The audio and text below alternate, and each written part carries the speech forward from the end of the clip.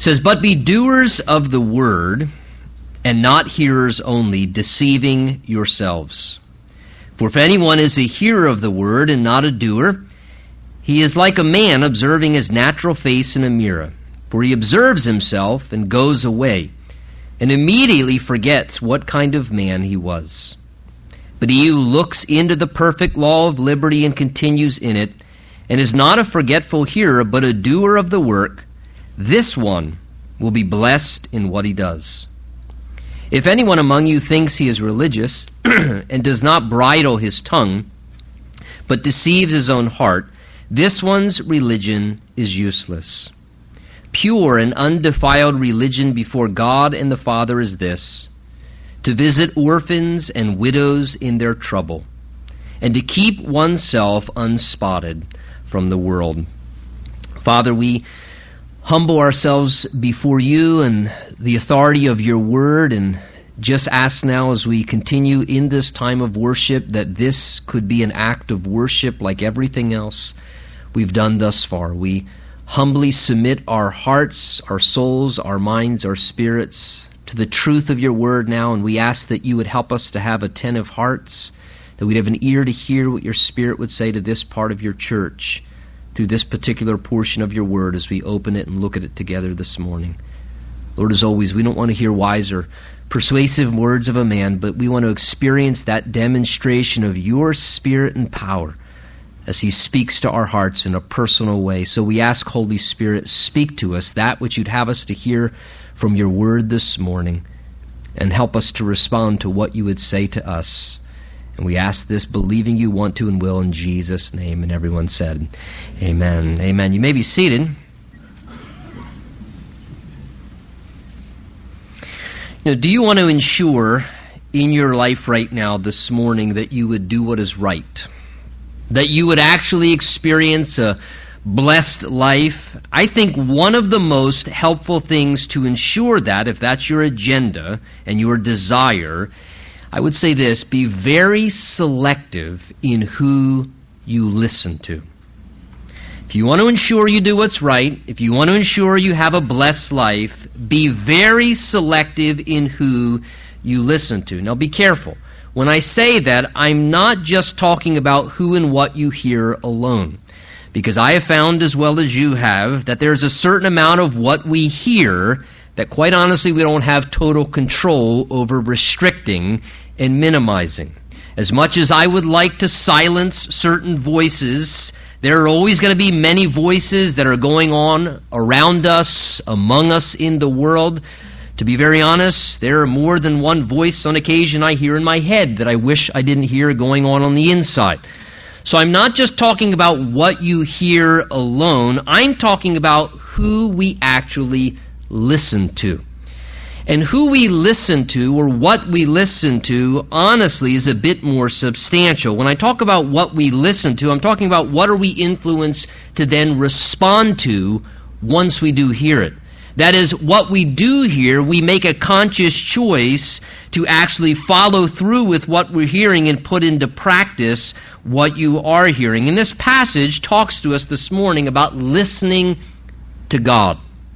And particularly listening to God and the voice of God, which is heard through the Word of God. Because often this is the clearest way we're going to hear what God has to say. And therefore responding to what God says to us by actually putting it into practice. In other words, listening to what God says. Not just hearing what God says, but actually listening to what God says and putting it into practice and walking it out and living it out. And it's a passage that challenges us not to fall into this unhealthy condition, apparently, that James knows as a fellow Christian we can all fall into, or even someone who's unconverted as well, where perhaps we learn and we agree with what the Bible has to say, but yet we then never live out by personal obedience what it actually says. We may listen to it, we may even agree with it or entertain it and give attention to it, but there's a big difference of actually then taking what you hear and listening to it by living it out in your life and responding to it through acts of personal obedience. Now, the recent section we just looked at together in James, he was speaking about being receptive to the Word of God.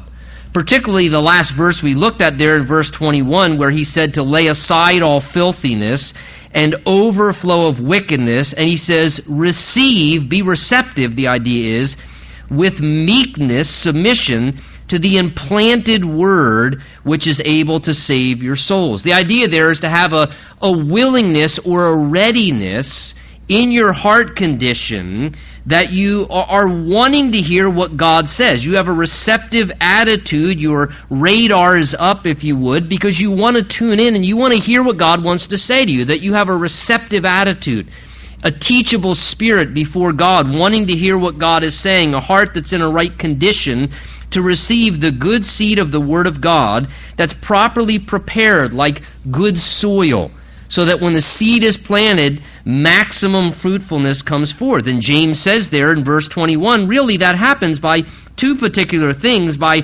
ridding our heart of any sinful attitude or any sinful activity that may be kind of like, we might say, weeds within our heart condition that would choke out the good fruit that God wants to bring and would kind of hinder or interrupt God's Word from having maximum effect in our lives. We have to weed out continuously attitudes and things that creep into our lives that would sort of choke out what God's Word wants to do. And then the other thing he mentions there is that we have to have that continual willingness to have a submissive or a meek attitude towards the Word of God. The idea there is that we see God's Word as the authority over our lives.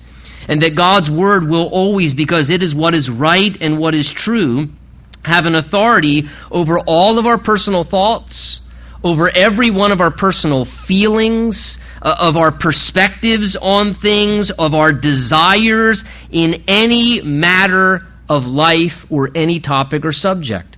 That we would always choose at the end of the day to ask that question that comes up in the book of Galatians, nevertheless, what does the Scripture say? I may feel this way, I may think this way, I may have this perspective, the world may be saying this, but I always say, because God's Word is the authority, nevertheless, what does the Scripture say? And I always have a meek spirit, if I'm in right relationship with God, that we'd have a receptive attitude to say, God, but your word's what's right at the end of the day. That's what the truth is, and that we would have that attitude coming to the Word of God, submitting our heart to the authority of the Scripture, letting it rule over us. And James says if we do this, that will actually bring salvation, preservation to our soul.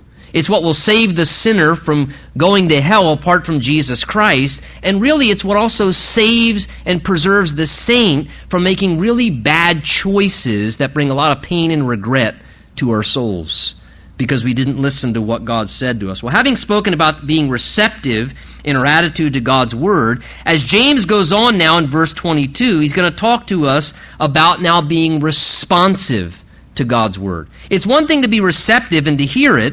That's a good start. But we also, James says, need to be responsive to God's Word as well. Look with me in the text in verse 22. He says, but be doers of the Word and not hearers only, deceiving yourself. So in verse 22 here, he gives both an instruction and a warning in regards to how we're supposed to relate to the Scripture. The instruction is seen at the beginning of verse 22, where he simply says there directly, here's the instruction, that we're to be doers of the Word. One translation renders that phrase, do what it says. That's pretty straightforward, isn't it? Do what it says. That's the idea there. A proper response when we read the Bible or we hear the Bible is that we're first instructed to simply obey what it says, to put it into practice, to follow its instruction, to observe what it declares, to act upon what it asks in all matters morally and spiritually. That we're to be responsive to it, to make a decision that what truths we learn from God's Word, that then by faith and a willing obedience, we would seek to then live those things out. And here's how that works out practically. When we get with God's Word, whether it's alone in our personal time of reading the Scripture, or whether it's sitting in a Bible study or a worship service like this and we're hearing God's Word, as God's Word reveals things to me, what is right about my attitude, or what's right about how I should respond to something in my life, or handle some matter, or what's right about my behavior, or even what's right about my belief, it is then my responsibility to choose to believe accordingly, and then to behave accordingly by responding to what God is revealing to me is right, irregardless of anything else going on in my heart, soul, or mind, or the world I live in. And please hear me in this.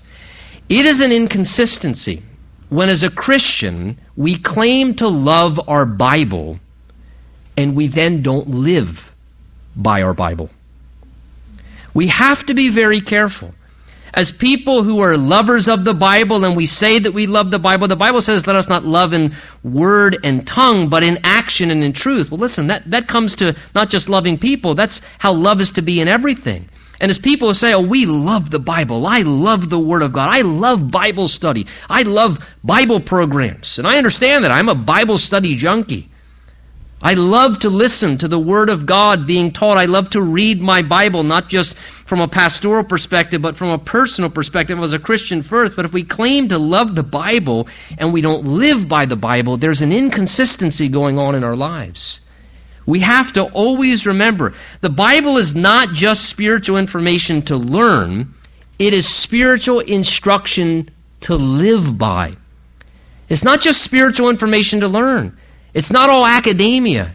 It is spiritual instruction from the breath of God telling us how we're to live. It's God saying to us, this is what I desire of you. This is how to be in right relationship with me. This is how to be in right relationship with fellow man and how to live a righteous life. So when the Scripture commands me to do something, or it commands me not to do something, imagine this. I'm actually supposed to do that.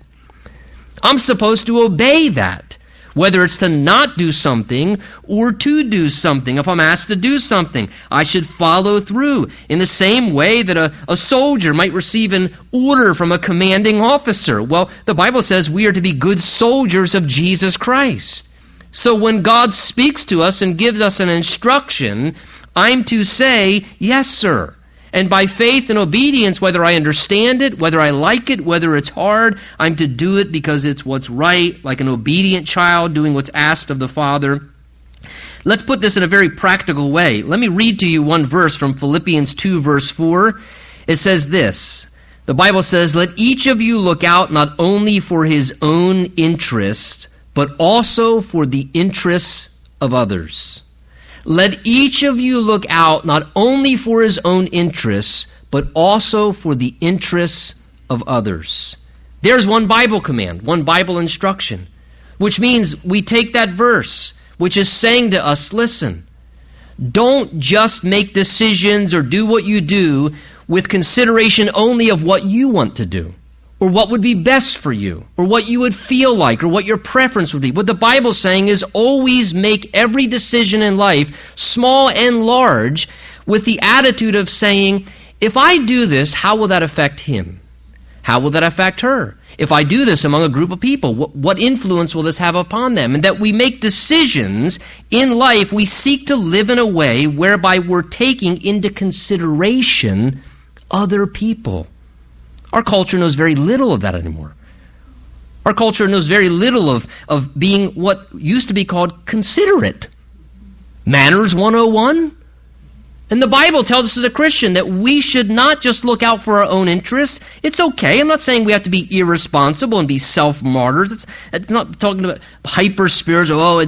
The Bible says look out not only for your own interests, but also for the interests of others. The idea is that we're always taking into consideration, if I'm making a decision, well, what's in the best interest of other people? And sometimes actually going so far in the love of Christ and self-denial to say, you know what, I'm going to actually say no to myself because out of consideration for the rest of the family or my spouse or my parents or my children or my other co-workers or other Christians, I'm going to say no to myself in this moment out of consideration for what will be best for them, or what their preference may be in some ways. So again, the Bible gives us these instructions, and we're then to implement them, to walk them out, to personally apply them in our lives. Now listen, obviously, none of us has a perfect batting average when it comes to obeying the Bible. Welcome to the club.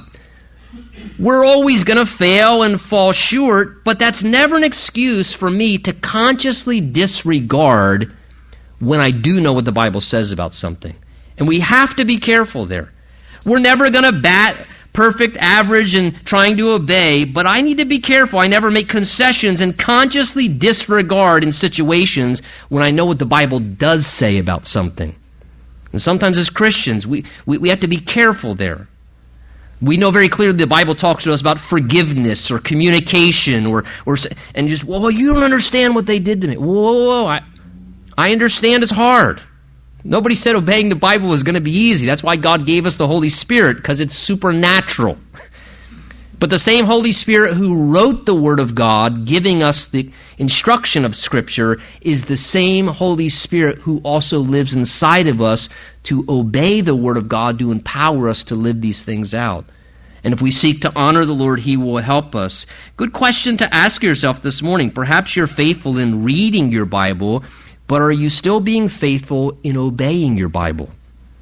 Because there is a vast difference there. When we read our Bible each day, we should ask God to speak to us, be responsive, apply it personally, however, but actually do what it says. Walk away saying, Lord, how can I live this out this day?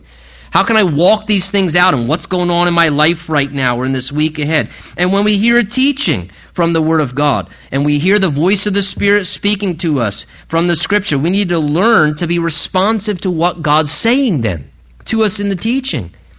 A way of thinking of that may simply be this. It's not enough just to listen to the lecture. We got to do the lab work. To be doers of the Word. If you just listen to the lecture and then we never are willing to engage in the lab work of actually living out these things, he says we're in a sense missing the whole point. Subtly, he even says, James here, beginning to deceive ourselves. And to the extent that we are doers of the Word and obey that instruction, it will benefit our lives. You might want to jot your notes what Jesus said in Matthew chapter 7, talking about stability of obedience to the Word. The blessing it brings of a good foundation to build a good life. Listen to Jesus' statements and the particular distinction he draws. Whoever hears these sayings of mine and does them, I will liken him to a wise man who built his house on the rock. The rain descended, the floods came, and the winds blew and beat on that house, but it did not fall, for it was founded on the rock. But everyone who hears these sayings of mine and does not do them is like a foolish man who built his house on the sand. The rain descended, the floods came, the winds blew and beat on that house, and it fell, and great was its fall. Do you hear the subtle distinction there? One hears my sayings, Jesus says, and does them. The other hears my sayings and does not do them. The only distinction Jesus makes between a stable life that will weather the storms that come against every life and have a good, solid foundation and a stability is one person hears and listens and lives it out. The other person hears the same information, all the same truths, and they listen to it, but they never implement it. They never put it into practice. This is the first set of verses I share with couples when I do premarital counseling. Because I say, you want to build a life together, right? You want to build a home together? Before we talk anything about marriage, here's the bottom line. If I share things with you the next 3, 4, 5 weeks in a row, and you never implement these things in your marriage, it's going to be a waste of time. You can sit here and say, we just want to get married, please. Yeah, please. Can we get married soon? And that's what happens, right? But if you don't take these things and implement them, your marriage is going to be shaky. And you're going to have challenges and struggles. So it's the first thing I tell them, look, this is the first verse. We understand this, then we can do premarital counseling. Because then things will begin to be built on a better condition. So he gives the instruction, be a doer of the word.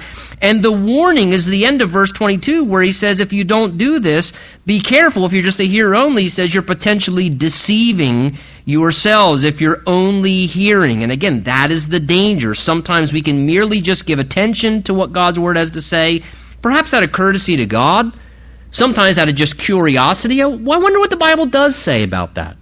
And we have a curiosity to hear what the Bible says, or we want to be maybe courteous, and it's possible, I found, to even respectfully entertain the voice of God, but then never act upon what God's saying. The unconverted person does that as they hear the gospel.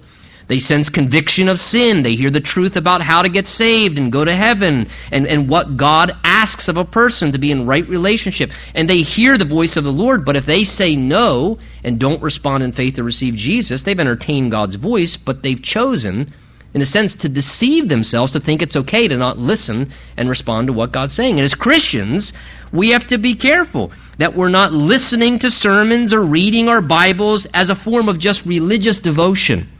Because that's the right thing. Christians are supposed to read their Bibles. They're supposed to listen to sermons. Well, right, but we're also supposed to live out what God's showing us. And we have to be careful. We're not just hearing what God's saying, politely listening, but we have to be willing to learn the truth and live it out. And sometimes people can hear and read the Bible. I've sat in Bible studies before, and you're stirred, but then you're not changed. You hear the truth, but you only hear it. And as you hear the truth, maybe you, in a sense, you like the ideas, you like the information, but then you just never take the next step to follow and live out the instruction. And that's an important thing, because James says here, what he's saying, to do this, don't miss what he says, is actually deceiving ourselves, he says, about our spiritual condition. It's really a form of self-deception. That term deceiving yourself in the Greek means to cheat yourself by false reasoning. So when I hear the truth of God's Word or read the truth of God's Word and I don't observe it, James says I'm cheating myself because by false reasoning I have a wrong perspective of my spiritual condition, that I don't need to respond to it somehow. And so important for us, again, that we realize the Bible is not for academic experience, it is for life change. It's to direct my life. It's to guide and lead my life, to tell me how to live to please God and be in right relationship with God and man. The psalmist says, Psalm 119, direct my steps by your word and let no iniquity have dominion over me. And what the Bible's showing us here as we see going forward, that in spiritual life, apparently it is possible to be self-deceived. He says in verse 22, and then continues with it going onward in the remainder of the chapter, that it is possible, he says, deceiving ourselves. So self-deception is a reality. And one of the biggest ways that we can deceive ourselves, listen, is to think it's somehow okay for me to hear what God says and then not obey what God said to me. Remember what Jesus said? He said, why do you call me Lord, Lord? What? And do not do the things that I say. And one of the greatest forms of self-deception is to think it's okay to hear what the Lord says, but then not respond and obey to what the Lord is saying to me. And one of the predominant and most clear ways we hear what God says, again, is in the Word of God. Let us never, ever assume that just because we regularly read our Bible, that we're obeying our Bible. And let us never begin to assume that just because we consistently listen to Bible teachings or preachings and say amen to it, or agree or are stirred in our spirit, that somehow that is enough when we never live things out. I am not automatically spiritual just because I know a lot of information about what the Bible says. That doesn't make me automatically spiritual. That was the problem with the Pharisees, remember? They knew a lot of Scripture, but they were not living in right relationship or submitted to God. God help us. James is recognizing this is a danger. He says, be doers of the word, not hearers only, deceiving yourselves. And then he goes on to speak of this self-deception. For if anyone is a hearer of the word and not a doer, he says, verse 23, he's like a man observing his natural face in a mirror, for he observes himself, then goes away, and immediately forgets what kind of man he was. So James, wanting to illustrate this self-deception that can happen spiritually, says when we hear the Bible, we don't respond to what it shows us, we miss the whole purpose and intention of what the Bible was given to us for by God, to help us, to assist us in our lives. He uses a metaphor here of how a mirror is intended to reveal to a person their true condition. That as a person looks into the mirror, you see your true condition, and the idea is so that you can adjust things as needed. You realize things are out of place, or something needs to be taken care of. And James says, whenever anyone becomes a hearer of the word and not a doer of the word, That's just like, he says, metaphorically, it's just like a person who stands before a mirror and they have a clear reflection of their condition. They realize what needs to be addressed. Maybe they see their hair's out of place, or their makeup's running down their face, or there's some dirt on their face that needs to be cleaned off. And they realize something needs to be addressed, but then they walk away and they never do anything about what was revealed to them that needs to be addressed.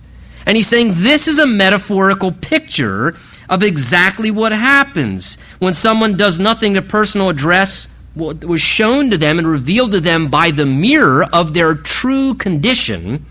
He says that's the same thing that can happen if a person from the mirror of the Word of God is revealed their true condition, what needs to be addressed in their life or adjusted in some way, and yet they just, in a sense, foolishly ignore or disregard it, and they just walk away and they never respond to it, and they never address it by acting upon it.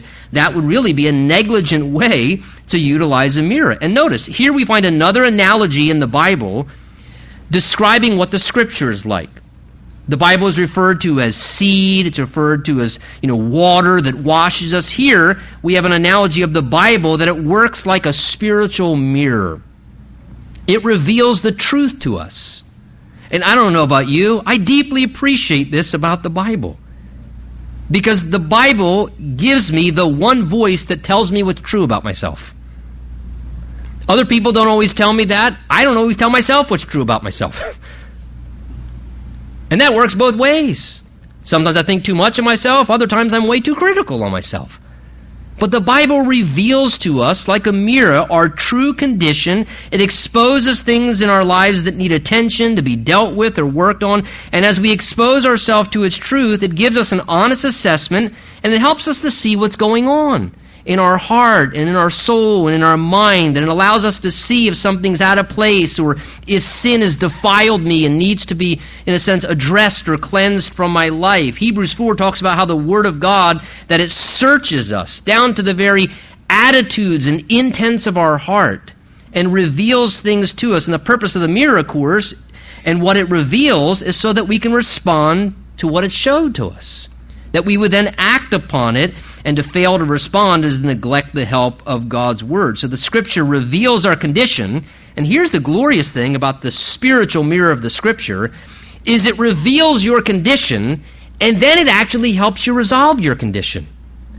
Now, you'd make $1 million if you could invent a physical mirror like that. Imagine looking into a mirror, it reveals the truth about your condition, what you look like, your appearance, and then all of a sudden, I'm ugly. No problem. I'm the magical mirror. You look like that now, but now I'm going to fix you and make you attractive. Oh, I'm overweight. That's all right. You don't have to go on a diet. I'm the magical mirror. I reveal to you your condition, and then I resolve your condition for you.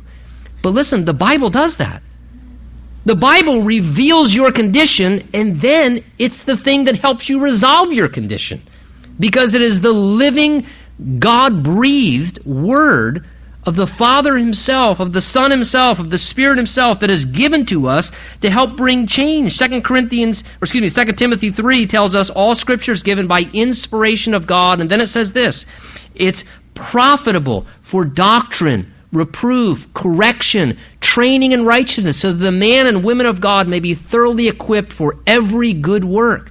What God is telling us is because my Word is my life breathed into it, a divinely inspired book, first it reproves you. So I read the Word of God and it says, Tony, you're off here. And it challenges me and confronts what's not right in my life. But then it says it not only reproves us, but then it actually corrects us. And that term correct in the Greek there in 2 Timothy literally means to take something that's fallen over and to set it back upright in its proper position. So God's Word says, here's where you're wrong, and then it says, and here's how you correct it.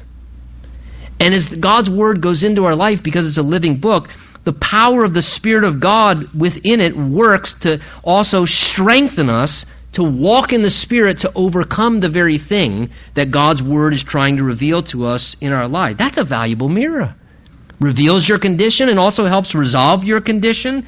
Well, continuing with this idea of it being like a mirror giving revelation, he then says in verse 25, look at it, but he who looks into the perfect law of liberty, like a mirror, and continues in it, is not a forgetful hearer, but a doer of the work. This one will be blessed, James says as well, in what he does.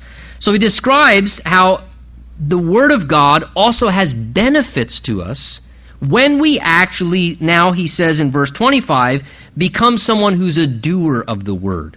He cautions about being a hearer and not a doer, and then he says, listen, but there are benefits if you begin to respond to the Word of God and begin to live it out in a responsive way in your life. He describes how the Scripture here in verse 25 is intended to, first of all, liberate us and also to bring blessing into our lives. You look at the language there in verse 25, he's speaking of benefits of being a doer of the work. The idea is yielding to what God wants to work on in our lives. And the first benefit he speaks of in verse 25 is how the truth of God's Word, when we respond to it, that it has a liberating effect in our lives. In other words, it's another way of saying it sets us free. It sets us free from stuff.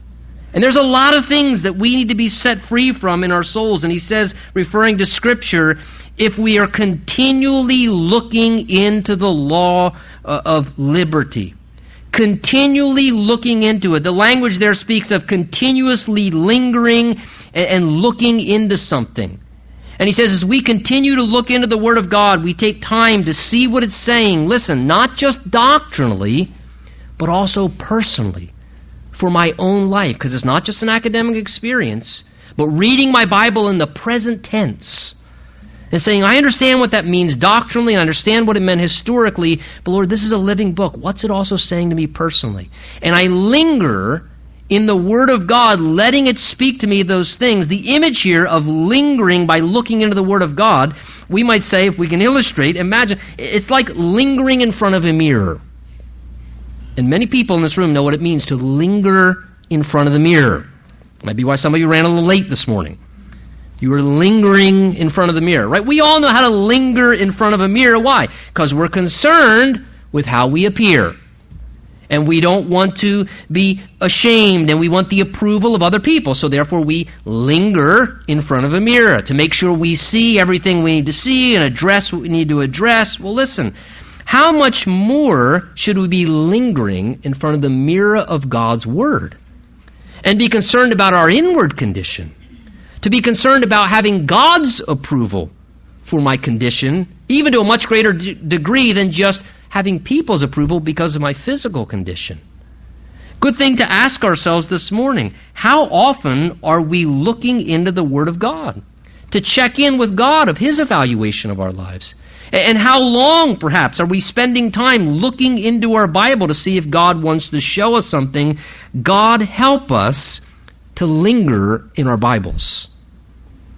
To linger in our Bibles. To open the Word of God and to put our face in it and to actually think it's a worthy enough investment to stay there for a little bit. And to actually let God have time to reveal to me and show to me things that He wants to reveal to me about my condition, what pleases Him, how to live the way He wants me to live, how to be the man He wants me to be. I assure you, in my life, there is always something out of place. Always something. In the same way, not one human being in this room woke up this morning and looked good. Not one of us. Every day when I get up in the morning, there is always something out of place in my life that God's saying, well, we need to, that wasn't good yesterday, son. That attitude. That thing you said at some point, or that thing you, and this, we need to, and every day, God, there are things God wants to reveal to me as He wants to conform us into the image of Christ and reveal to us ways He wants to work in our lives. Isn't it interesting? James calls the Word of God here in verse 25, look at it, he calls it the perfect law of liberty. The perfect law of liberty. When we hear the word law, we usually think of something restrictive, right? That's what laws do. They're restrictive. They restrict people. But the Bible is the perfect law of liberty. It's a law of freedom and liberation because spiritual laws, even with boundaries, are intended to liberate us. They're intended to keep us from being enslaved in bondage to unhealthy, life-dominating habits. It's a law of liberty. It's intended to keep us from enslavement. It's intended to keep us from becoming a prisoner to pain and regret and problems in my life and problems in my marriage and problems in my family. It's intended to liberate me so that I don't become a prisoner to problems I create because I live wrong or because I operate in a way that's outside of God's design. It's intended to be a law of liberty to liberate me from mental struggles with anxiety or depression or insecurity. And living a life consistent with Scripture, understand, is never going to hold us back. It's never going to hold you back. It's going to liberate you to experience the life that God wants you to have. It's going to liberate you to be able to experience the freedom of God's best without self-destructive human tendencies overcoming your life or the traps of Satan and the snares of this world. It will keep you from enslavement to sin, and it also at times will help you and I to be liberated from the things perhaps that begin to control us that are sinful. Jesus said it this way in John 8. He said, if you abide in my word, what's the word abide? Remain. If you remain in my word, you are my disciples indeed, and you shall know the truth, and the truth shall make you free.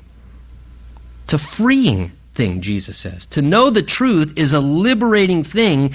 And as we live every day searching what this book says to us and the divine truth of it, we will experience freedom to the greatest degree.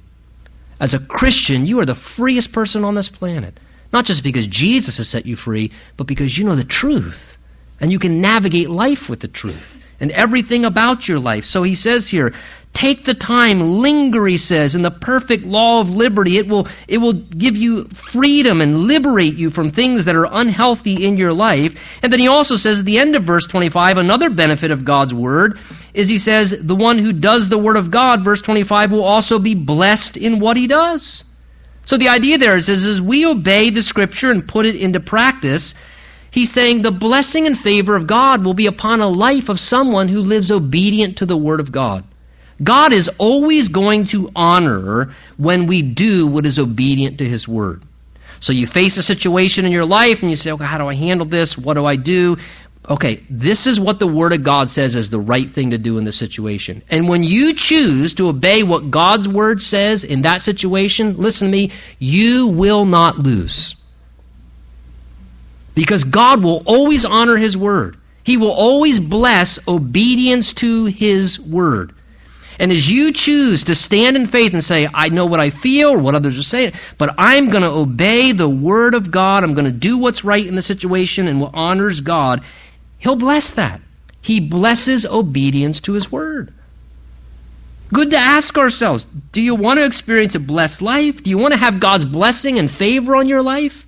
The simple answer, honestly, becomes discover what the word of God instructs about any area of life, matter, faith, and practice, and to the best of your ability and faith by the grace of God, live it out.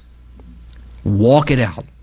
Practice that truth. And James says, this is a promise from God. He says, that person who obeys the word of God will be blessed in what he does, because God will bless obedience to his word. Well, having given that promise there, James then sort of with the same idea of avoiding self-deception, living responsive to the word, he gives a few practical suggestions really in regards to evaluating where we're at in that process here in verse 26 and 27. He says, if anyone among you thinks he's religious, a God-fearing person because of what he does, the idea is, and does not bridle his tongue, but deceives his own heart, this one's religion is useless. Notice again the language, verse 26, if anyone among you thinks he is religious, assumes or supposes because of maybe the religious activity, but yet he says you consider yourself spiritual, but you don't bridle your own tongue. Now listen, he's not talking about periodically having a slip of the tongue. As I said, nobody bats 100%. We all do that. He's talking about a life pattern of somebody who claims and believes they're a spiritual person, but seems to have a life pattern of not having any control with their mouth. And he says they don't bridle their own tongue. The bridle there speaks of the headgear, the reins and the bit that would go on a horse to govern the horse, to restrict it, to hold it back, if you would. It's talking about the ability to restrain our words and speech, to use a measure of self-control, because Galatians 5 says part of the fruit of the Spirit is self-control. And one of the ways oftentimes this will manifest itself first and foremost in the life of a person who's submitting to the Word of God is that God will begin to get rule over the speech. And he's warning of someone here who acts or feels spiritual but has a life pattern of always speaking inappropriate things. They're always speaking in perhaps defiled ways, or maybe their communication is chronically destructive. And they're very hurtful in their speech, or they don't know how to restrain things that aren't helpful, and they think they're spiritual, but maybe because they think they're spiritual, they're very hypercritical, very judgmental and self-righteous. And he says such a person, he says, is deceiving their own heart, and their religion, he says, from God's perspective is worthless, because why? They're misguided about their spiritual maturity. They're misguided about what really matters to God and measuring spirituality by wrong standards, because when God's Word is reigning over us and God's authority is at work in our lives, one of the primary areas God goes after right away is that thing right there. Because Jesus said, out of the overflow of the heart, the mouth speaks. We can tell a lot about what's going on in our hearts by watching what comes out of our mouths. Proverbs 18 says that the tongue has the power of life and death. So our tongue has the power to instill life and help and heal, or our tongue can be a very destructive thing. So because of that, God seeks to get rulership over our tongue and our speech very quickly in our lives. Ephesians 4:29. Try this one on for size this week. Let no corrupt word proceed out of your mouth, but what is good for necessary edification, that it may impart grace to the hearers. Try to walk that one out this week. Let no corrupt word proceed out of your mouth, but what's good for necessary edification, and that when you speak, it would impart grace to people. That it would be helpful, edifying. That's quite a challenge, but something, again, God is calling us to as we live out our lives out of love for Him, trying to walk in His ways. And then James concludes in verse 27 by giving one other side of that. He says, this is worthless spiritual religion, but he says, but pure and undefiled religion before God and the Father is this: to visit orphans and widows in their trouble and keep oneself unspotted from the world. So having spoken of a religion that's useless, he says, from God's perspective, he talks about what does matter to God as we're responding to His Word, living in right relationship. James says here in verse 27 that it's going to be evidenced in two clear areas of our lives. One, in our service, and two, in our separation from what is wrong and sinful in the world. He says pure and undefiled religion, the idea is that earns the approval and pleasure of God, is to have a pure heart in serving people out of love, and also to stay undefiled and live separate in the sinful world that we live in. The first thing he mentions in verse 27 there is that we are to be engaged in pure-hearted service. Pure and undefiled religion. So he says, be engaged in pure-hearted forms of service. And he gives an illustration. Visit orphans and widows in their trouble, he says.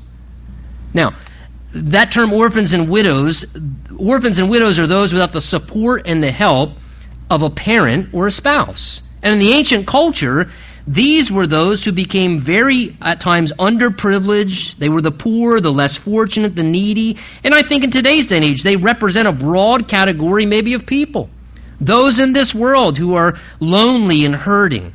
Those in this world who are vulnerable to certain struggles because of the condition that they're in.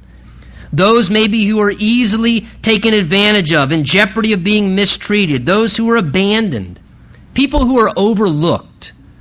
Those who find themselves in hard times, or maybe they're too weak to help themselves and they need assistance from others. We might say today in our culture that would be representative of the poor, the elderly, genuine widows, maybe children whose parents are not too strong and so they don't have parental help in their life, or maybe they are without a parent. Single moms. Maybe even children who are in the womb that are in threat of being abandoned and cast aside. That we would take up the causes of such people and want to be engaged to help them in their distress. And notice the Bible doesn't say pray for such. He doesn't say pray for orphans and widows. He says visit them. The idea is get engaged. Practical acts of love. Other translations say look after or care for them. The idea is take steps of practical action to get involved in their lives. And why would we want to do that? Well, very simply, because this is the kind of stuff that matters to God.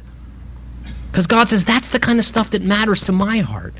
This kind of activity, engaging. I want to encourage you, find ways as a form of service to God to serve in these kind of capacities. And do you know why this is pure and undefiled service, ministering to these kind of people? Because those kind of people can do nothing in return for you. There's no selfish benefit to it. There are a lot of things we do where we serve. It's a ministry or service that in some way it benefits us in the end, or has some help in our life, or makes it. The reality is that kind of ministry and service, it's based strictly on giving alone. It does nothing of personal benefit or advantage for you. In fact, when you serve in these kind of ways, maybe visit somebody in an elderly home, or many times it's a cost to you. It costs your time, or you're helping people out, or you get involved to help children that have need. It's a cost to you. It's no benefit to you at all, but that's why it's pure and undefiled service.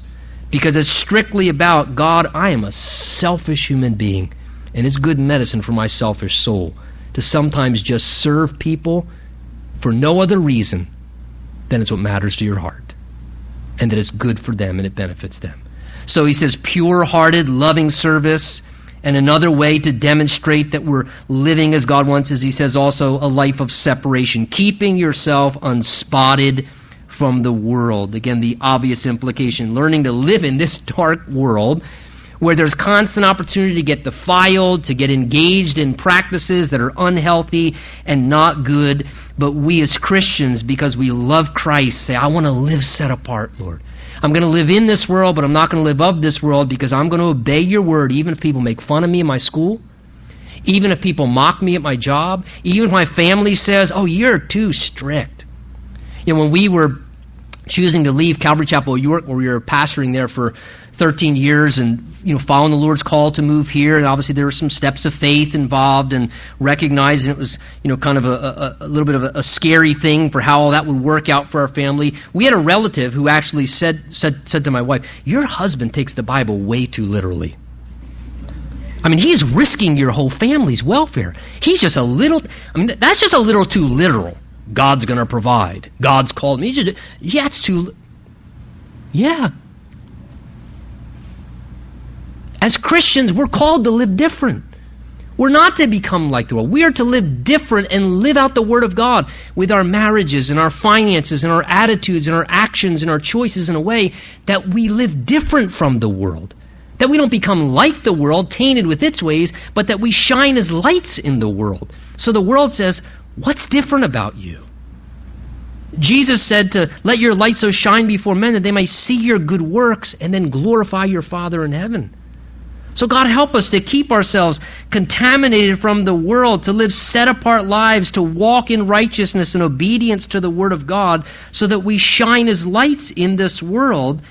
And I would leave you with this thought this morning. Today, what is God asking you to do recently in response to His Word? What's He been asking you? I ask you this, will you just say amen, or are you going to act on it? And I tell you this morning, if we just say amen, it may make us feel spiritual, but if we act upon what God says to us, things will change. Would you pray with me?